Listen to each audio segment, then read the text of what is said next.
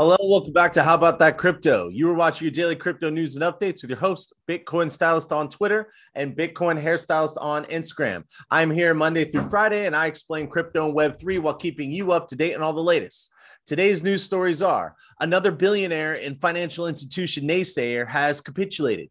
David Rubenstein of the infamous Carlyle Group changes his stance on crypto. Wall Street just created a new way to invest in crypto. And if you stay till the end, I have another Ripple versus SEC lawsuit update. This is a good one.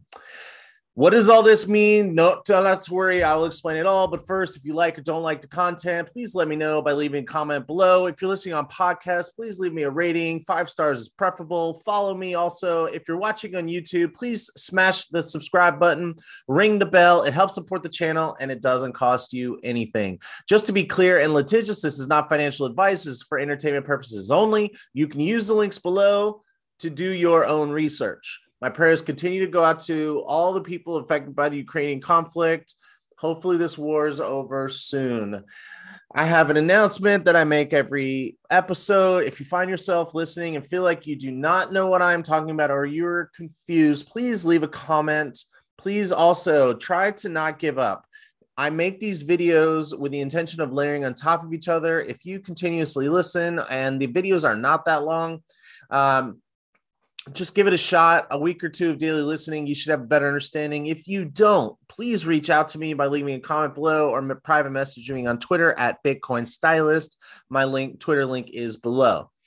So if you've been watching my channel, you know that I report the news Monday through Friday, and I focus on adoption and risk. I started doing interviews also and banters, like having sessions with people where we talk about crypto, and you might find that interesting. We talk about investing, we talk about coins, we talk about concepts, etc.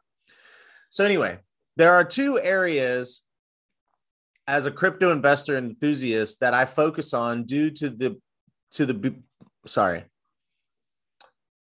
I report the news Monday through Friday, and I focus on adoption and risk. These are the 2 areas as a crypto investor and enthusiast that I focus on due to these points being made, in my opinion. Okay, so basically what I'm saying is adoption and risk, I think, are the most important things as an investor. And the most important aspect of the success of the industry, if I can mitigate and understand risk, I can make investments appropriately. However, this is not the only thing that is important. Like I said, I focus on adoption as well. And just because it's an incredible asset or an incredible technology with little to no risk, that doesn't mean it's worth investing if there's no adoption. And this is not financial advice, but I do have an example. Henry Ford did not invent the car, but he did figure out a way to mass produce it at a time in history when the public was ready. Arguably, Henry Ford had he released his mass-produced car at a different time and place, maybe he would not have been able to be as successful. There were just over 20 years between the invention and adoption of the car. Well, Bitcoin was released 13 years ago. We can argue crypto was created earlier, but the crypto market and the thesis of Bitcoin started 13 years ago. Do we have another 7 years to go? I don't think so. One of my favorite things to report about in the cryptoverse is when haters change their tone and start to see the light. But I enjoy it even more when these people are in positions of power or influence. Now, basically what I'm saying is adoption, understanding the risk is only part of understanding whether or not something's going to be successful. The risk of adoption and the risk of the technology, like, is there risk on the public? Is there risk of regulation? Is there risk of adoption? Like, are people just think that this is not a good idea? And what is that risk, and why are those things there? Well, that's only part of it. The other part is adoption. So I have something to share with you today. All right. If you're listening on podcasts, you can use the links below. Author Scott Cipollina reports for Decrypt. Billionaire David Rubenstein on crypto. The genie is out of the bottle. The billionaire co-founder of the Carlyle Group, David Rubenstein, has reversed his previously skeptical view of cryptocurrencies. And if you've been listening, this is like the 3rd person. You had Jamie Dimon switched it up. He still doesn't like Bitcoin, but he switched it up on crypto and DeFi. And Janet Yellen changed her tone. And some argue that Gary Gensler did too, but I would not get excited about that. Okay, so when I was trying to verify this story, I found it kind of challenging. So it turns out David Rubenstein was on a podcast called Invest Like the Beast. Sorry, Invest Like the Best on March 29th. It is on this podcast that he said the genie is out of the bottle. Before we get into it, who cares about the Carlyle Group? Who is the Carlyle Group? Why are they important? Well, according to Wikipedia, the Carlyle Group is an American multinational private equity, alternative asset management, and financial services corporation. It specializes in private equity, real assets, and private credit. In 2015, Carlyle was the world's largest private equity firm by capital raised over the previous 5 years, though by 2020, it had slipped into second place. They are also infamous for, according to an ABC article, which is the link is below, their involvement in pay-to-pay scandals. And during like the Bush administration, I think that's what it was. But you can read the article if you want to know more. But most of us have heard of pay to play. Clinton was popularized for it. This is not political. I don't really care either way. I'm just telling you why you may have heard of the Carlyle Group. And you may have heard their name mentioned in Fahrenheit 9/11. I'm not going to get into that because that can get a little conspiracy theory, but you can watch the movie and decide for yourself. Now, that is just for context. Oh, also, David Rubenstein is a frequent expert used on mainstream media, specifically when discussing the economy. So him and the group rub shoulders with powerful people and carry a level of influence. Like I said in the past, if you were a lawmaker and you needed some insight into something you didn't know, like you want to know about cryptocurrency, who are you going to turn to?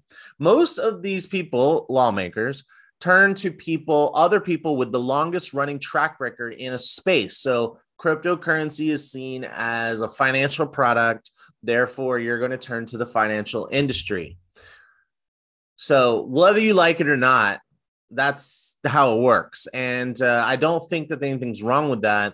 I think that maybe there are other people to go to. Maybe there's not. But like, anyway, the point is the Carlyle Group has influence because they are the people that the lawmakers and regulators might turn to and ask questions saying, hey, what do you think about this? What are your information as they gather information? I'm not talking about collusion. I'm not talking about any conspiracy. I'm just saying, like, it makes sense that you're going to go to the top people in a specific industry to ask them for information and advice. And you're also those people in those industries also have lobbyists who their job is to talk to lawmakers and regulators about the industry to educate them.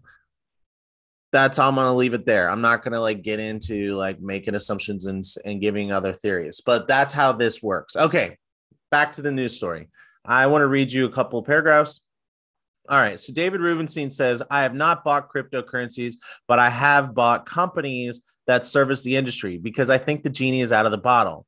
And I don't think the industry is going away anytime soon.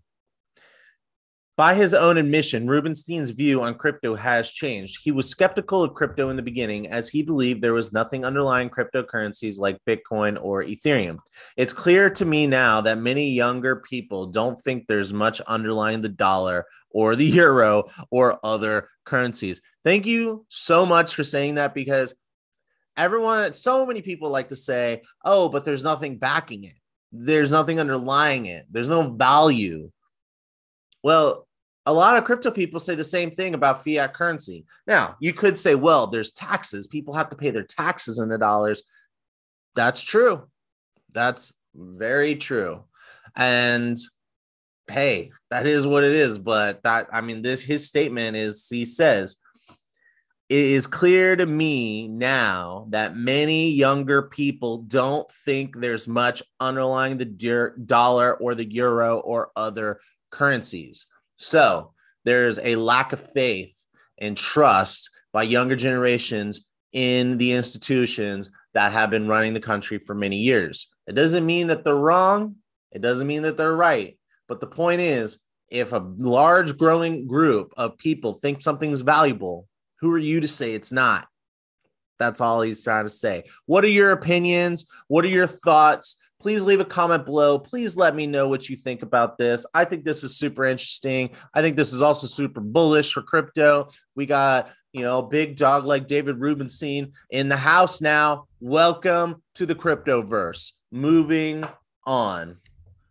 All right. Dun, dun, dun. Okay, so author Stacy Elliott reports for Decrypt what Fidelity's crypto and metaverse ETFs will mean for investors. New Fidelity crypto and metaverse ETFs will invest in tech and digital payment companies, but not offer direct exposure to cryptocurrencies. So, what is an ETF? An ETF is an exchange-traded fund. Think of it as a mutual fund with a narrow focus, or basically a basket of companies in a specific industry. You can have an ETF for electrical vehicles. You can have an ETF for wind energy. Each of these invests only in the companies that are in or have exposure to the industry or focus. Think of it like this. Say you want to invest in wind energy, but you don't want to pick, you don't know which company is going to be successful and which one's going to fail. So you're like worried, like, well, which company is going to pick? Like, you don't have the time to do all the research, but you would like to maybe, like, how many companies are there? Maybe there's 25 companies in the wind energy space. Well, instead of betting on one or two, you can do your research. You can find out like, oh, I like this one, but did you really research all of them? Is this what you do for your job? Or are you an investor who plans on buying and holding for a long period of time because you believe in the sector? Well, now you can bet on 1 to 2 funds that focus on wind energy. This way, if some companies in the fund fail, you offset your losses with other companies. ETFs are some of the most popular ways to invest these days, especially with younger investors. It helps individuals invest in a sector, technology, or commodity that they believe will be successful. And they get to avoid the risk of picking the wrong company that is working on the sector, tech, or risk of picking the wrong commodity. Now, say you wanted to invest in crypto, but you are so confused because there's thousands of coins in the market. Well, you are not alone. I personally have a basket of 20 cryptos that I am not sure which will be successful, but more and more cryptocurrencies keep coming online. And the reality is, I'm so focused on the risk and adoption in the market and getting up here and reporting the news every morning that I don't have time to continuously do the research on new coins. I'm holding on to my current coins, but during a bear market, which arguably we are in right now, that's not financial advice.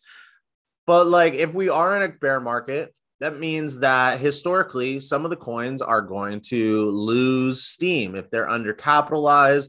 And there was a sell-off, which a lot of these coins are still 30 to 40% down from where they were back in November and December. In the first quarter of this year, there was such a big sell-off. So how many of these coins make it through the bear market? The bear market could be years. I doubt that, but I'm just saying, like, it's possible that some of these companies and some of these coins, they lose their steam. The developers move on. They run out of money. So what is my point? Okay, keep going with my point. I don't have time to do all my research. So I do not want to invest in a coin without doing research. However, I'm not going to lie. I might throw a couple $100 behind one, but that would just be FOMO, fear of missing out. Though because I didn't do research, and that is not advice. Do your research, make your own decisions. There's also this concept in investing that during the gold rush, did you want to go out west, find a property, start digging and hope you pick the right land? I mean, it's the big risk. Or did you want to sell the picks and shovels to those people? The investment world would say, I want to invest in the picks and shovels. So this is what Fidelity is doing. Fidelity has created 2 funds to invest in crypto, Web3, and or the metaverse companies. This is like investing in the picks and shovels, or even better yet, more like investing in the companies that delivered the picks and shovels. What do you think about that? Maybe the picks and shovels too. Okay, so check this out. I want to read you a couple things from this. Let's see. Okay. An executive said that a lot of demand for products related to cryptocurrencies and the metaverse, which pairs the virtual world and character building mechanics with native currencies that can be traded, is from younger clients. We continue to see demand, particularly from young investors, for access to rapidly growing industries in the digital ecosystem. And these two thematic ETFs offer investors exposure and a familiar investment vehicle. Like I said earlier, the ETF is very popular amongst younger investors. Now let's go to another paragraph here. The new funds, Fidelity Metaverse ETF and Fidelity Crypto Industry and Digital Payments ETF, will trade on the NASDAQ. They are thematic, meaning that all assets contained in these portfolios are related to the metaverse or crypto, but investors are not directly exposed to cryptocurrencies. Well, there you go. Young clients keep asking for exposure since there's not regulatory clarity and financial institutions are so heavily regulated, they cannot yet invest directly into cryptocurrencies, although they might say that they're not doing it for other reasons, but that is really a big reason, if not the reason. So they are giving them the next best thing. Maybe even some would say this is better than investing in the coins themselves. I do not agree. I buy the coins and I buy these ETFs. So I'm getting exposure and hedges. And so like the only way I lose is if the crypto industry loses or gets banned. Okay, let us look at another paragraph in the article. I think this is really important to read. Okay, the new funds make Fidelity yet another major asset manager, joining BlackRock and Charles Schwab that's looking for ways to offer clients exposure to cryptocurrencies in a way that doesn't force them to invest elsewhere. Boom, boom, boom, boom. Oh, and like this other piece, Fidelity's 33 billion ETF business will have 51 different funds.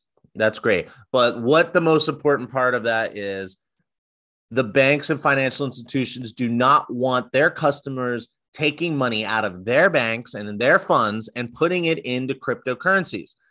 So I would argue that they are pushing for regulatory clarity. They want to be able to give their customers exposure to directly to cryptocurrencies. But right now, this is what they can do. They can invest in the companies that are working on this space. And quite frankly, there's not a ton of them. There's not great exposure because a lot of these companies are private. Just saying. Okay. What are your opinions about this? Please share me your thoughts. Please leave a comment below, and I am moving on. I hope I'm not running too late. You made it to the end. Let's talk about the Ripple versus SEC lawsuit. If you've been following my channel or this lawsuit, you would know that this lawsuit is expected to set a precedent for the industry and regulation. If SEC wins, that would, in theory, make all altcoins tank. We do not want the SEC to win. If Ripple wins, this could, in theory, make all altcoins rise. These theories are based on the arguments in the case. SEC says Ripple created XRP coin, and they're calling it a security. A security in this instance is a stock in a company. When buying it, the investor would expect returns based on the efforts of Ripple. It's very legalistic, I know, but this is super important. Okay, I've talked about this so many times, and the more you listen, the more you get it. When buying XRP coin, the SEC saying people, when they bought it, they expect the value to go up based on Ripple's activity. Ripple says XRP is a currency. It's a commodity. It's not on them on whether or not people see value in this. It's going to be more on how is it used? What is the utility? Now, it's kind of like a weird argument because really utility is going to come from the efforts of Ripple. But the point is here, a commodity like a currency has utility and the value rises and falls based on supply and demand. Ripple also says that the SEC gave unclear guidance to the market via a handful of speeches, and the market built businesses based on these speeches. The SEC never created clarity and let the market grow. They were asked over and over and over again. There's lots of documentation of crypto companies going to the SEC asking for clarity, and the SEC not giving it to them and only going out on the road and doing these handful of speeches, which they put on their website. So anybody looking for clarity is going to look at these speeches, period. Full stop. I don't care what you think. That is the reality of what's going on. Now, was this the right? Was this wrong? Who's right? Who's wrong? That's what we're trying to decide. Now, many years later, the SEC is saying, oh, you broke the law. Boom, you broke the law. So Ripple is arguing, no, they didn't. And if we did, we asked you for advice. You didn't give it to us, and you went on the road giving all these speeches. And so I guess we're going to have to pull the fair notice. You didn't give us enough notice that we broke the law. So we need a little bit of a grace period. We need to understand the laws better. You didn't give us clarity. At the center of all this is a handful of speeches by commissioners and the acting chair at the time. These speeches told the market that determining factor between a security and a commodity was decentralization. Now, the SEC says those speeches were the opinions of individuals. Those weren't the opinions of the SEC. Well, let us get into this whole thing, and I know that the way I'm talking is with conviction, and I actually do think that Ripple sold the first round of sale of these tokens would go under the securities laws. However, I do not see XRP as a security anymore. I see it as a currency that has utility. So that's my stance. So I don't know how you feel about that, but let me know what you think. Leave a comment below. All right. Author Rick Steves reports for Finance Feeds. Ripple scores biggest win in XRP lawsuit, likely to force SEC into settlement. This significant Ripple win may trigger an abrupt end to the XRP lawsuit, as many close to the case believe the SEC would rather settle than hand over its internal documents. All right, let me just read this. As expected, Judge Sarah Netburn denied the SEC's motion for reconsideration of the DPP ruling. The DPP ruling is deliberative procedural process, meaning it's private how the government determines and makes their decisions on what their steps they're going to take.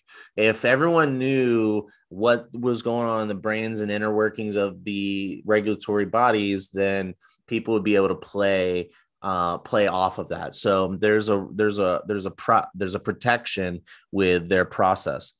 So they're saying that. So this is saying that the judge denied the SEC's motion for reconsideration of the DPP ruling in the latest court order in the SEC versus Ripple lawsuit. This motion was viewed as the biggest decision in the XRP lawsuit because of the consequences it would bring for the outcome of the case. The future of both Ripple and the SEC, as well as the future of XRP and probably the overall cryptocurrency ecosystem in the United States. Okay, so basically this is saying that the judge said, no, these speeches and these emails leading up to these speeches, like there was a back and forth about these speeches and communication about how and what is going to go into these speeches. And since the SEC said that's just his personal opinion, the judge is saying, well, if it's his personal opinion, then it's not the SEC's deliberative process. So there's no protection. Check this out. This is like my favorite thing ever. In an attempt to claim privilege, the SEC said the court overlooked that Bill Hinman made his 2018 speech on Bitcoin and Ethereum in order to communicate the approach of the SEC's Division of Corporate Finance, and that the speech was the end product of significant collaboration by many staffers across the SEC, as evidenced by the 68 drafts and associated commentary in the SEC's privileged logs. Such deliberation should be protected by DPP. Wait a minute. What are you talking about? You just said that it's his personal opinion, and now you're saying, oh, wait a minute. No, actually, we were collaborating. What? Okay, I'm going to keep going. The SEC's assertion that the speech was intended to communicate corporate finance's approach to regulating digital asset offerings is inconsistent with the SEC and Hinman's previous position that the speech was intended to and did reflect his personal view. So the judge is like, wait a minute, you can't have it both ways. The SEC seeks to have it both ways. Whoa, there you go. But the speech was either intended to reflect the agency policy or it was not. Having insisted that it reflected Hinman's personal views, the SEC cannot now reject its own position. The speech was not an agency communication, and the deliberations as to its contents are not protected. Okay, so this is super huge. And let me just get out of this, close this stuff here.